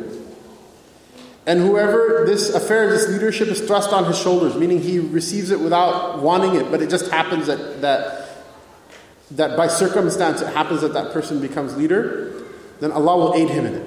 Allah will aid him in it. And so you remember something Sheikh Walid said earlier, that Sayyidina Abu Bakr Siddiq was 2 years younger than the Messenger of Allah sallallahu alaihi wasallam. So like Rasulullah sallallahu alaihi wasallam passed away at the age of 63, Sayyidina Abu Bakr radiallahu anhu will fulfill those 2 years and then he'll pass away. Just like that was the Khilafah of Sayyidina Abu Bakr, Sayyidina Umar radiallahu ta'ala anhu. That he has now 11 years until what? 11 years or 10 years until what? Until he reaches the same age that the Messenger of Allah sallallahu alaihi wasallam is going to pass away.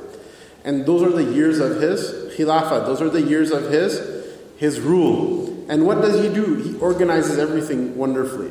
He's the first one. He brings a diwan. He appoints his son, Sayyidina Abdullah bin Umar radiallahu anhuma, to be what? To be the official secretary of the state. Keep meticulous records about everything. When you run an organization, it's good that you trust each other. Everyone has to keep records and give account of what's happening with money, with responsibility. And he used to check up on everyone all the time. He didn't used to just, why? Because it's amana, it's a trust from Allah subhanahu wa ta'ala. And he knew, because he's on the top, everything that happens lower than him, that happens wrong, or that's a zulm on somebody, he's going to be held responsible for it.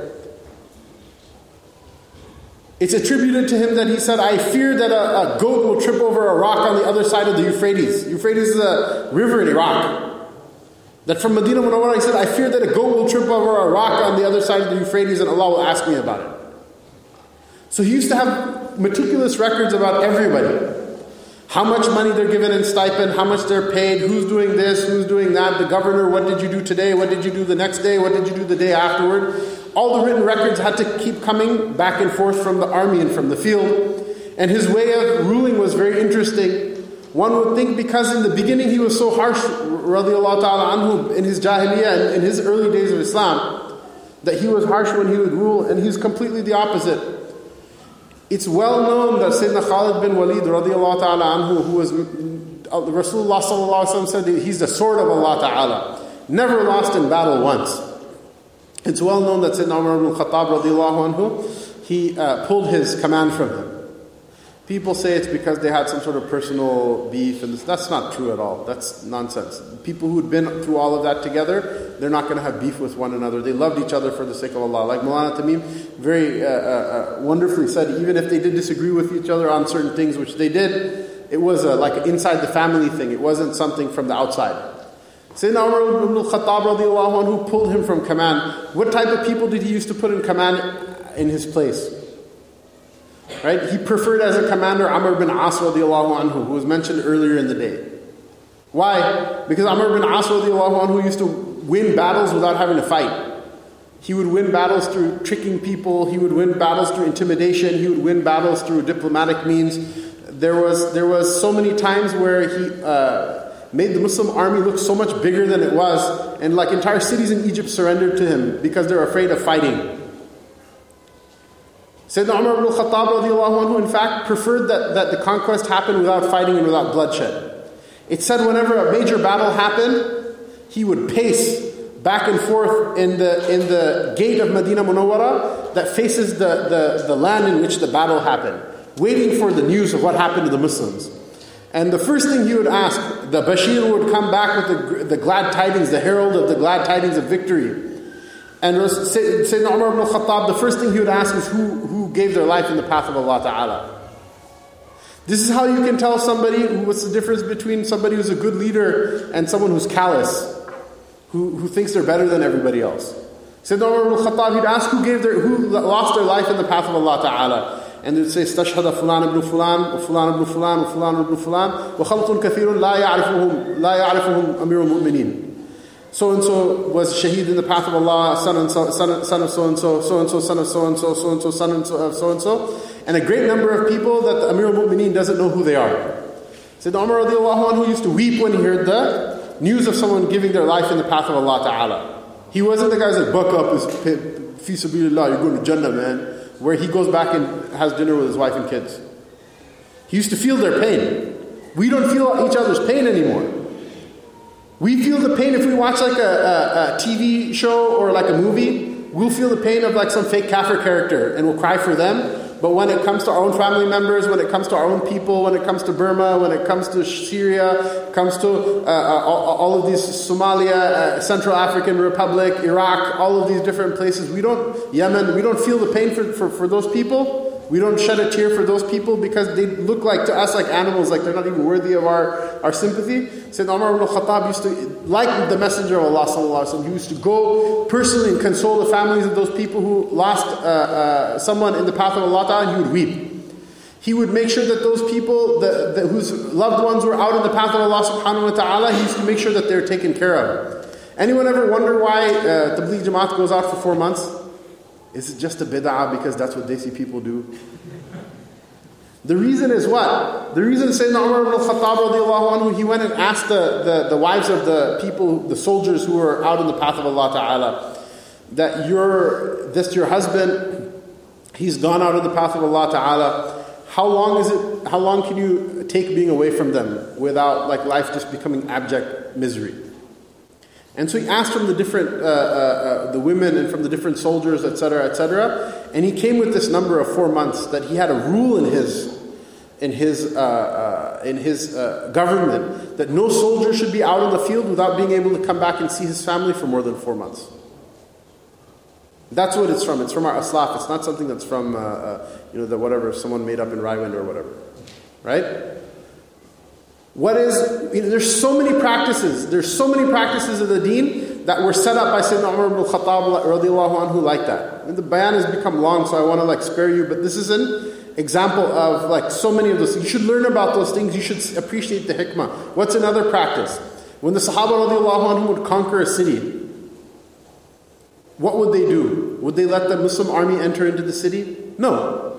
Why? Because if the locals try to get into a fight with the Muslim army, and then they overpower them and they kill people and they take their stuff and whatever, or some soldier recklessly will do something bad with a woman, or will these things they happen. People get into fights. It's not like you're going to call a qadi now because it's the middle of a fight. No one will be able to prove that somebody did anything wrong to anybody in that, and those people will get off scot-free. Sayyidina Umar ibn Khattab radiallahu anhu, what was his policy?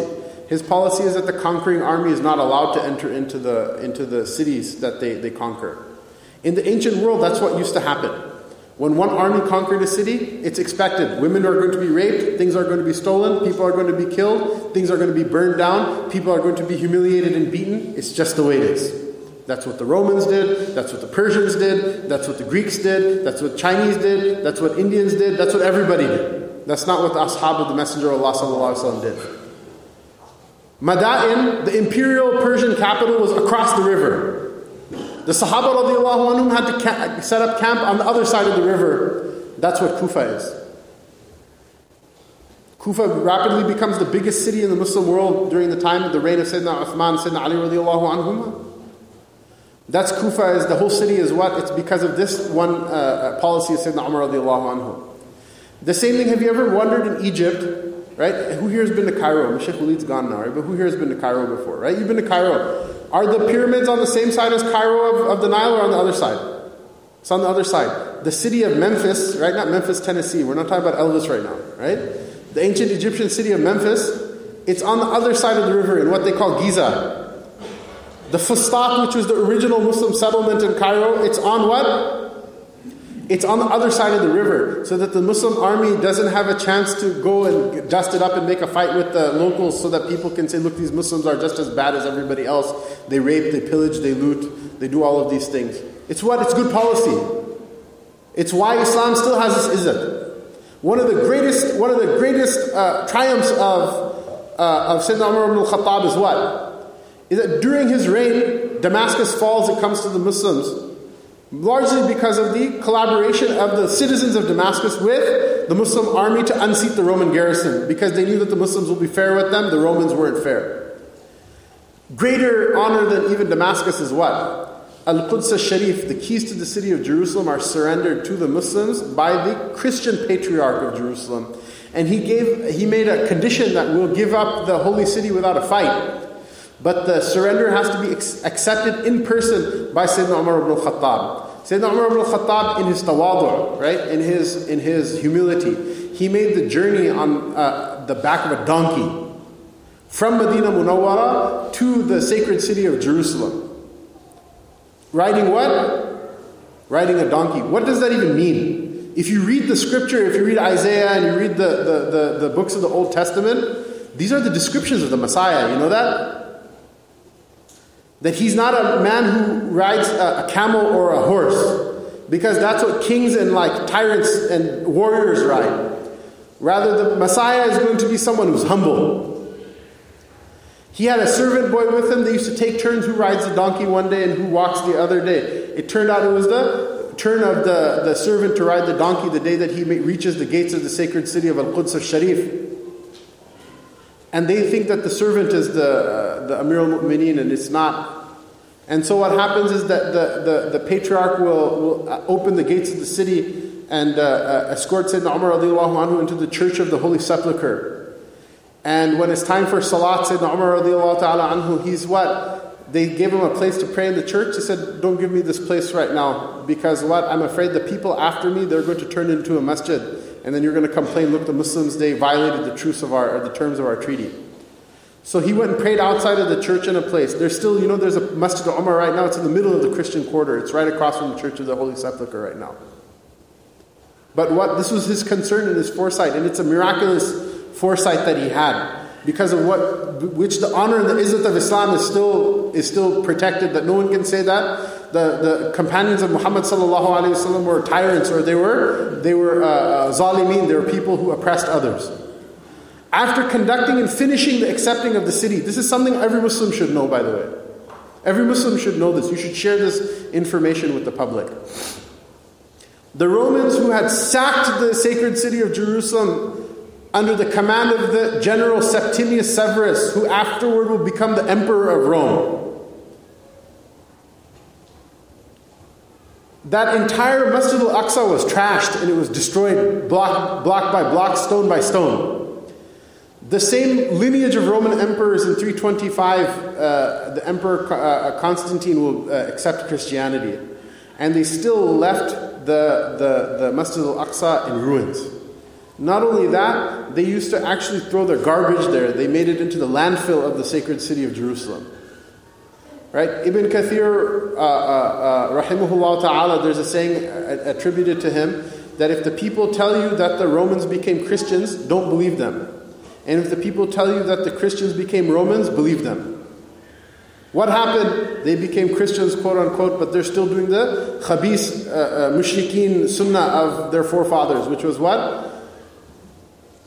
Debasing, defiling the sacred temple in Masjid al-Aqsa. That was something that Sayyidina Isa alayhi salam didn't do. If you read the New Testament, he was so upset that even the coins that have the pictures of the pagan gods and the Roman emperors, that those coins were even allowed for sadaqah inside of the courtyard of the Masjid al-Aqsa. That he overturned and threw the tables over, that they were transacting in usury with those things in that sacred place. If you believe you follow Sayyidina Isa alayhi salam, then I'm not blaming the sins of the Romans on you, but you should admit that those people didn't represent Sayyidina Isa alayhi salam, the ones that you attribute the power and the might of your deen to. So Sayyidina Umar ibn al-Khattab, he just negotiated a peace treaty with these people. He was very upset. He was very angry. He rolled up his own sleeves, radiallahu ta'ala anhu. And when he found out this, he went straight to the Masjid al-Aqsa, rolled up his own sleeves, and he started to clean the place up, and the Muslims followed afterward, and they cleaned it after him. They rebuilt it and they reconsecrated it. And Sayyidina Umar ibn al-Khattab radiallahu anhu even made mashra with Ka'b al-Ahbar, who was a rabbi of the Jews who accepted Islam, of how to set everything up. And since that day until this day, by Allah Ta'ala's fadl, with only one interruption, it was the interruption of the defiling the Crusaders who came and shed blood in that place, the sacredness of that place has been kept from that day until this day. The only exception is that the Crusaders came in and shed blood in that holy place, and they brought their horses and made a stable out of the Masjid al-Aqsa, which is what? The sunnah of their forefathers, the Romans. They defiled that place. But other than that, the Muslims are the ones who kept the sanctity of that place for 1400 years. Not the Christians, even though they had several centuries of occupation of that place, nor the Yahud. This is an honor Allah Ta'ala gave our ummah. And this is an honor that was vouchsafed at the hands of Sayyidina Umar ibn al-Khattab radiallahu ta'ala anhu. So many stories about how he ran the government with so much efficiency. So many stories of how he was the one who implemented the sunnah of the Prophet ﷺ in practicality. Remember we said that their maqam is higher than ijtihad and lower than tashri'ah. They're not making the sharia themselves, but nor are they like the regular people of ijtihad from the ulama. They're in a place somewhere in the middle. The form of the Salatul Taraweeh comes from Sayyidina Umar ibn al-Khattab radiallahu ta'ala anhu. So many things come from Sayyidina Umar ibn al-Khattab radiallahu anhu. To wrap it up, in the last year of his life, may Allah ta'ala be pleased with him, he made special ihtimam. This is one of the things Sayyidina Umar ibn al-Khattab, remember he's muhaddath, he feels what's going to happen in the future. He used to make dua to Allah ta'ala, Ya Allah, let me die a shaheed, and let me die in the city of your Prophet sallallahu alayhi wasallam. He took the last year of Hajj, he took the Ummahatul Mu'mineen, all of them, that they should all make Hajj again as their patron. And when he came back, he had an idea this is the end time for him. One morning, Abu Lu'lu', the Persian Zoroastrian slave of Mughirah ibn Shu'bah, he had a dispute with his master over what? Over work that he would do in his free time. That he felt that he had a deal with his master that you can take free time and do work for other people, and we'll split the money that you earn. And he felt like his master was taking too much money. Sayyidina Umar radiallahu anhu said what? He said, I can't do anything because if he wants to, he can just forbid you from working outside anyway. That's his right. Remember, those people were made into slaves because they fought against the Muslims. Abu Lu'lu was an engineer. He was an engineer in the Persian army. And he knew how to make windmills, how to harness the wind in order to do mechanical work. And so Sayyidina Umar radiallahu ta'ala anhu, he says to Abu Lu'lu', he says, I try to console him, trying to make him feel better, right? Even though he should have been executed, he should have died in battle for fighting the Muslims, for fighting La ilaha illallah. Sayyidina Umar radiallahu anhu tries to make him feel better. He says what? He says, Abu Lu'lu', inshallah one day I'll ask you come make a windmill for me as well. And so Abu Lu'lu' responds to him, he says, I'll make a windmill for you that history won't forget. And when he left, Sayyidina Umar radiallahu anhu's people who were sitting with him, they said, oh, mashallah, like you made him feel better. He says, no, this man that was a threat, what he just said to me. And so what happens is one morning at Fajr time, Abu Lu'lu' had a knife poisoned. And in the darkness of Fajr, remember we said there's no lights, right? In the darkness of Fajr, he went and stabbed Sayyidina Umar radiallahu anhu repeatedly, and he stabbed a number of believers. Many of them died. Sayyidina Umar radiallahu anhu, when he realized what happened, his first response is to make sure the blood doesn't hit the floor because it's najis in the masjid.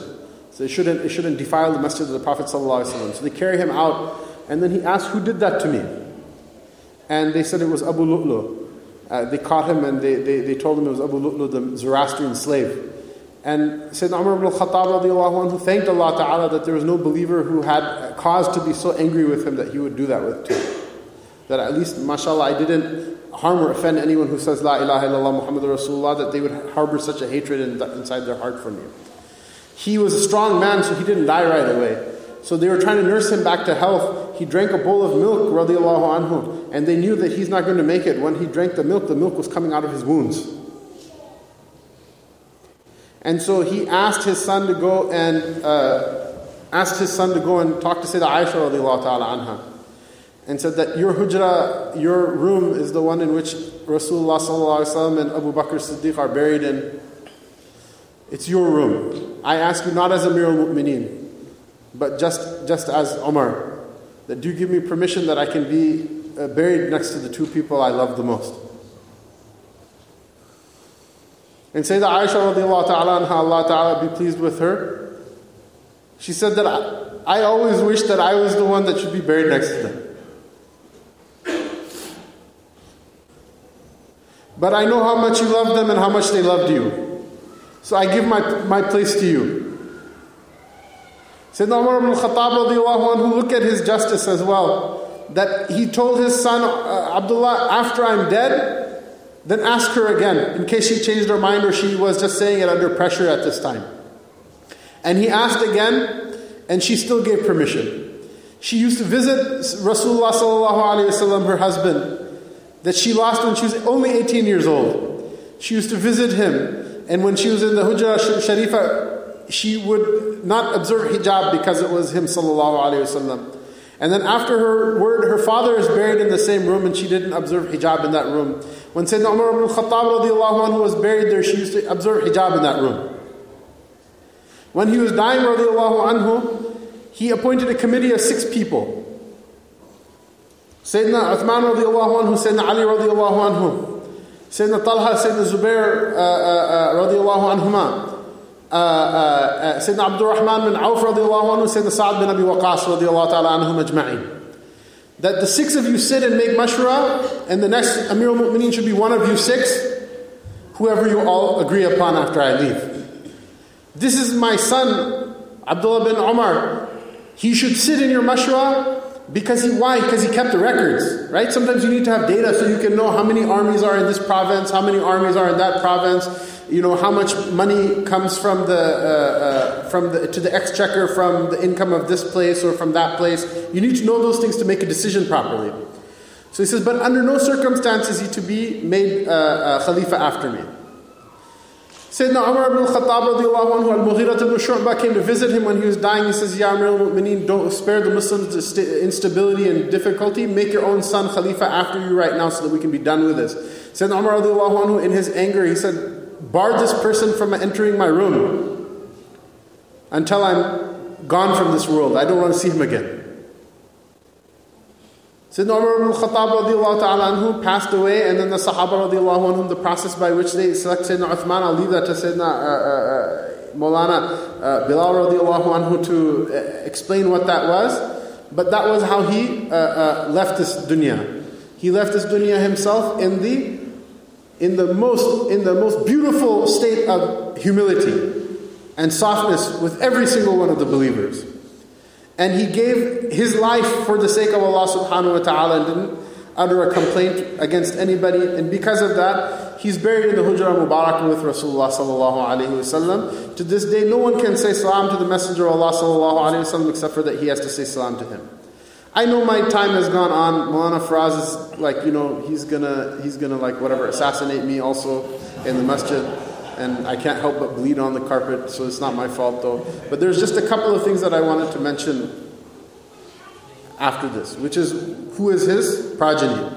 Because you know people from who their progeny was. Abdullah bin Umar radiallahu anhu is one of the people who narrates the most hadith of the Prophet sallallahu alaihi wasallam, and he's one of those people who he loved the sunnah of the Prophet sallallahu alaihi wasallam and didn't care whether he understood it or didn't. Rather, everything he saw Rasulullah sallallahu alaihi wasallam doing, he would himself do. And many a hadith about certain things, about the prayer and other things that nobody else narrates, he's the one who narrates them from Rasulullah sallallahu alaihi wasallam. He lived for a long time. There was a lot of weird things that the Sahaba radiallahu anhu had to see after the Khulafa Rashidin pass away and the tyrants of Banu Umayyah take over. Not Sayyidina Muawiyah, but Yazid and after him. His maslak was what? Under no circumstance should any Muslim ever fight against any other Muslim. During the Waqi'at al-Jamal, in which the army of Sayyidina Ali radiallahu anhu and the Ansar fought against the army of Sayyidina Aisha radiallahu ta'ala anha and Talha and Zubair, the battle wasn't started by them. The battle was started by munafiqeen. Neither of them gave the command to fight each other. Their armies met so that they could negotiate. Even in that battle, Sayyidina Hafsa, it was well known that Hafsa, the daughter of Sayyidina Umar ibn Khattab radiallahu anha, and the mother of the believers, the wife of the Prophet sallallahu alaihi wasallam, Hafsa and Aisha, the two of them were best friends. During the life of Rasulullah sallallahu alaihi wasallam and afterward as well. Hafsa wanted to join her friend Aisha in the battle of the Jamal. Right? It's called Waqat al-Jamal. Jamal means camel because there was a huge camel, like an abnormally large camel. They called it askar, which means like an army. That they bought for Sayyidina Aisha radiallahu anha to ride into that with that army, and that camel was hamstrung in the battle. Sayyidina Ali radiallahu anhu personally what sat Sayyidina Aisha radiallahu anha, who was in the other army. He sat her in the hodaj, in a place of honor, in the covered camel carrier, and escorted her personally back to Medina Munawwara. Now this is something so stupid, it blows my mind. How there are modern feminists historians, quote unquote, they say, oh look, the Sahaba were progressive, whatever the hell that means, right? The Sahaba were progressive. Why? Because look, even Sayyidah Aisha is a woman, she can go into battle. Are you out of your mind? That was the one thing she regretted the most in her entire life. Afterwards, she swore an oath, I'll never leave my house again. Don't be stupid, just do things for the sake of doing things. I'm the first Muslim that took a swim in Lake Superior in the middle of winter. You're going to get hypothermia and die, man. Allah Ta'ala didn't put you here for those type of dumb things, identity politics and all this other nonsense. Sayyidina Abdullah bin Umar radiallahu anhu, what did he do? He was the wali of his sister. He forbade her, you cannot go on this day. Do you think that she regretted it, or do you think that she was proud of her brother for that? His maslak was what? That I will never bear arms against another Muslim. Whoever wants to be Amir, if they want it bad enough, go take it. I'll never fight against another Muslim. It's something very beautiful. It's something extremely beautiful, and it's something that history respects, and that every generation of this ummah respects, and it's something he learned from his father, radiallahu ta'ala anhu, that he wasn't a harsh man. He was literally, when he left from this, he was the softest person in the entire ummah of the Prophet sallallahu alaihi wasallam. Who's another person from the progeny of Sayyidina Umar radiallahu anhu who's worth recounting? Sayyidina Umar radiallahu ta'ala anhu, he proposed marriage to Kulthum bint Ali. Who's Kulthum bint Ali? Kulthum bint Ali is the full sister of Al-Hasan and Al-Husayn. She's a granddaughter of the Messenger of Allah sallallahu alaihi wasallam and a full sister of Al-Hasan and Al-Husayn. He went to Sayyidina Ali radiallahu anhu and asked, can I marry her? Sayyidina Ali radiallahu anhu was like, you're old man, why do you want to marry her? Just tell me why. I'm just asking you why. In that time, even in this time, it's not that uncommon for a man who's much older to marry a woman who's younger, just like it's not, there's nothing haram about someone marrying a woman who's a couple of years older than him as well. They're open-minded people with regards to those things. We have very Victorian era values amongst our community for reasons I still haven't figured out. But at any rate, he proposed. Sayyidina Ali didn't say no, he just said why. He said, because I heard the message. Sayyidina Umar radiallahu anhu said what? I heard the Messenger of Allah sallallahu alayhi wasallam say what? That on the day of judgment, every lineage will cut off and not be able to benefit one except for my lineage. And all in-laws will be cut off and not be able to benefit a person except for my in-laws. Sayyidina Ali radiallahu anhu said, if that's the reason, then I give her to you in nikah. The progeny of Kulthum bint Ali and Sayyidina Umar radiallahu anhu is still alive in this ummah until this day. In fact, later on, after Sayyidina Umar radiallahu anhu passes away, there will be a misunderstanding between Sayyidina Al-Hasan radiallahu anhu and Sayyidina Abdullah bin Umar. Kulthum bint Ali is Al-Hasan's full sister. She'll come to her brother Al-Hasan and say, she'll resolve the conflict or the argument or the misunderstanding between them.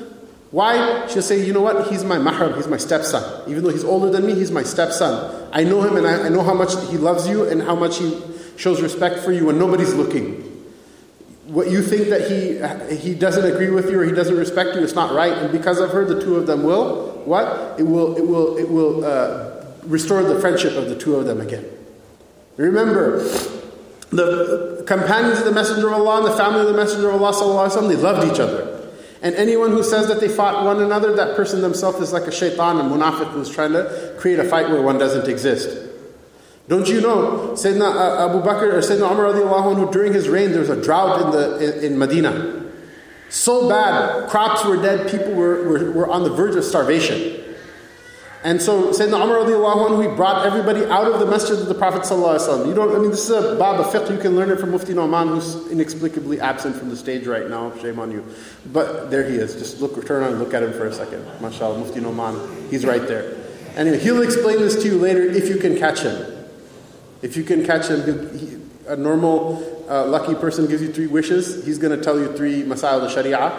When it doesn't rain for a long time, there's a special prayer for rain. It's called Salatul Istisqa. There was a drought in California. All the Muslims got together and did the Salatul Istisqa. Maulana Tahir Anwar led it, right? Who's like a colleague of ours. Guess what? It rained. Someone big time rain. It was like someone took a screenshot of the weather report from the day before. It's all sun the whole week through. It rained like crazy. In fact, still, Mawlana Tamim has every Thanksgiving like the Islahi Jalsa. Ever since the drought, every Islahi Jalsa it rains. It's not a joke. Even when I read the Salatul Istisqa, when I read it in the 5th book, I remember I was sitting in Abu Dhabi in the middle of the summer and it rained. Yeah, and I asked my Shaykh, I said, do you think maybe when we read this Kitab al-Nikah I'll get married? He's like, don't get your hopes up, son. So what happened? Sayyidina Umar ibn Khattab brings the entire, all the Muslims out, the believers out of the Masjid of the Prophet ﷺ, because that's the sunnah, is to pray the istisqa with nothing between you and the heavens.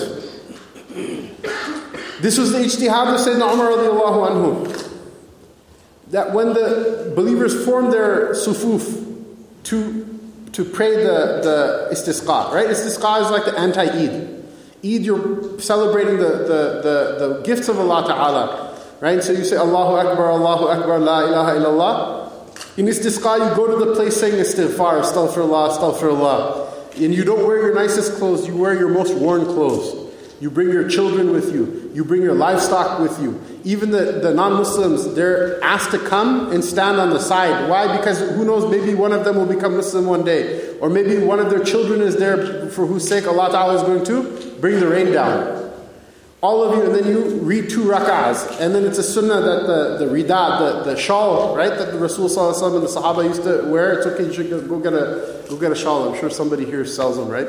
Go get one if you don't have one. You flip it upside down as a sign that what? Inshallah, Allah Ta'ala will change the situation of the believers.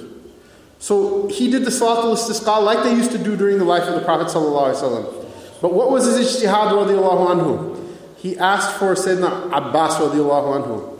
You know the same Abbas that he told the Prophet ﷺ to execute some years earlier? He said that Abbas come forward. And he made dua to Allah Ta'ala. He said, Ya Allah, this is the closest person in blood relation to your Messenger sallallahu alayhi wasallam. The Messenger of Allah isn't with us, it's the closest person in blood relation to your Messenger sallallahu alayhi wasallam. Because he's with us, by the barakah of him being with us, bring the rain down on the believers.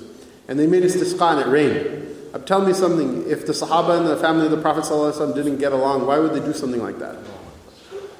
You notice that if you go to Medina Munawwara, there's on the dome, right, on the green dome, right? You know what the green dome is? That's directly above the grave of the Prophet ﷺ.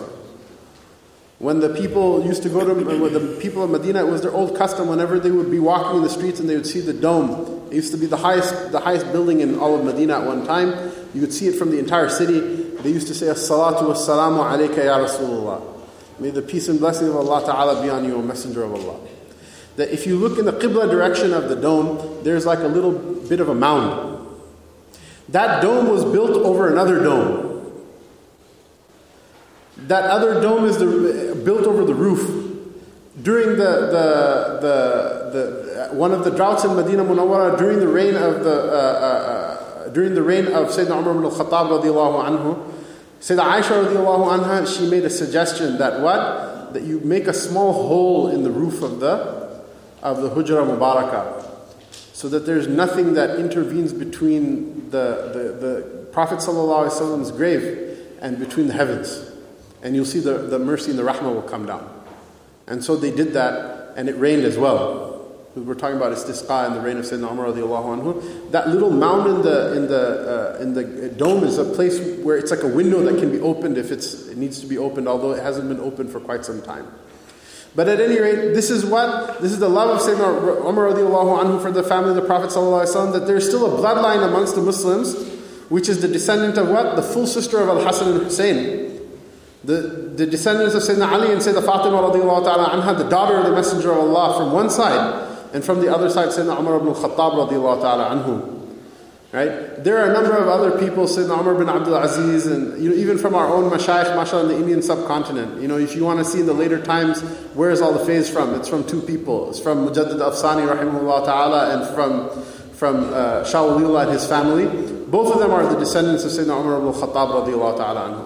there's a lot. The time has gone over. Maybe one day we can have a program about those mashayikh as well, inshallah. Allah subhanahu wa ta'ala give us the true love of these people, and that by the barakah of al-mar'u ma'a man ahabba, the hadith of the Prophet sallallahu alaihi wasallam, that a person will be with the one that they love, that even if we can't do any good deed right in the rest of our life, that because we love them and we sincerely love them and we wish that we could be like them as much as a person can wish in their heart, and that we would have given literally the shirt off of our back just to be able to see them once, that Allah Ta'ala because of it forgives our sins and changes our life for the better and gives us a maqam with them forever and ever in Jannah. Wa sallallahu tabaraka wa ta'ala wa sallama ala Sayyidina Muhammadin wa ala alihi wa sahbihi ajma'een.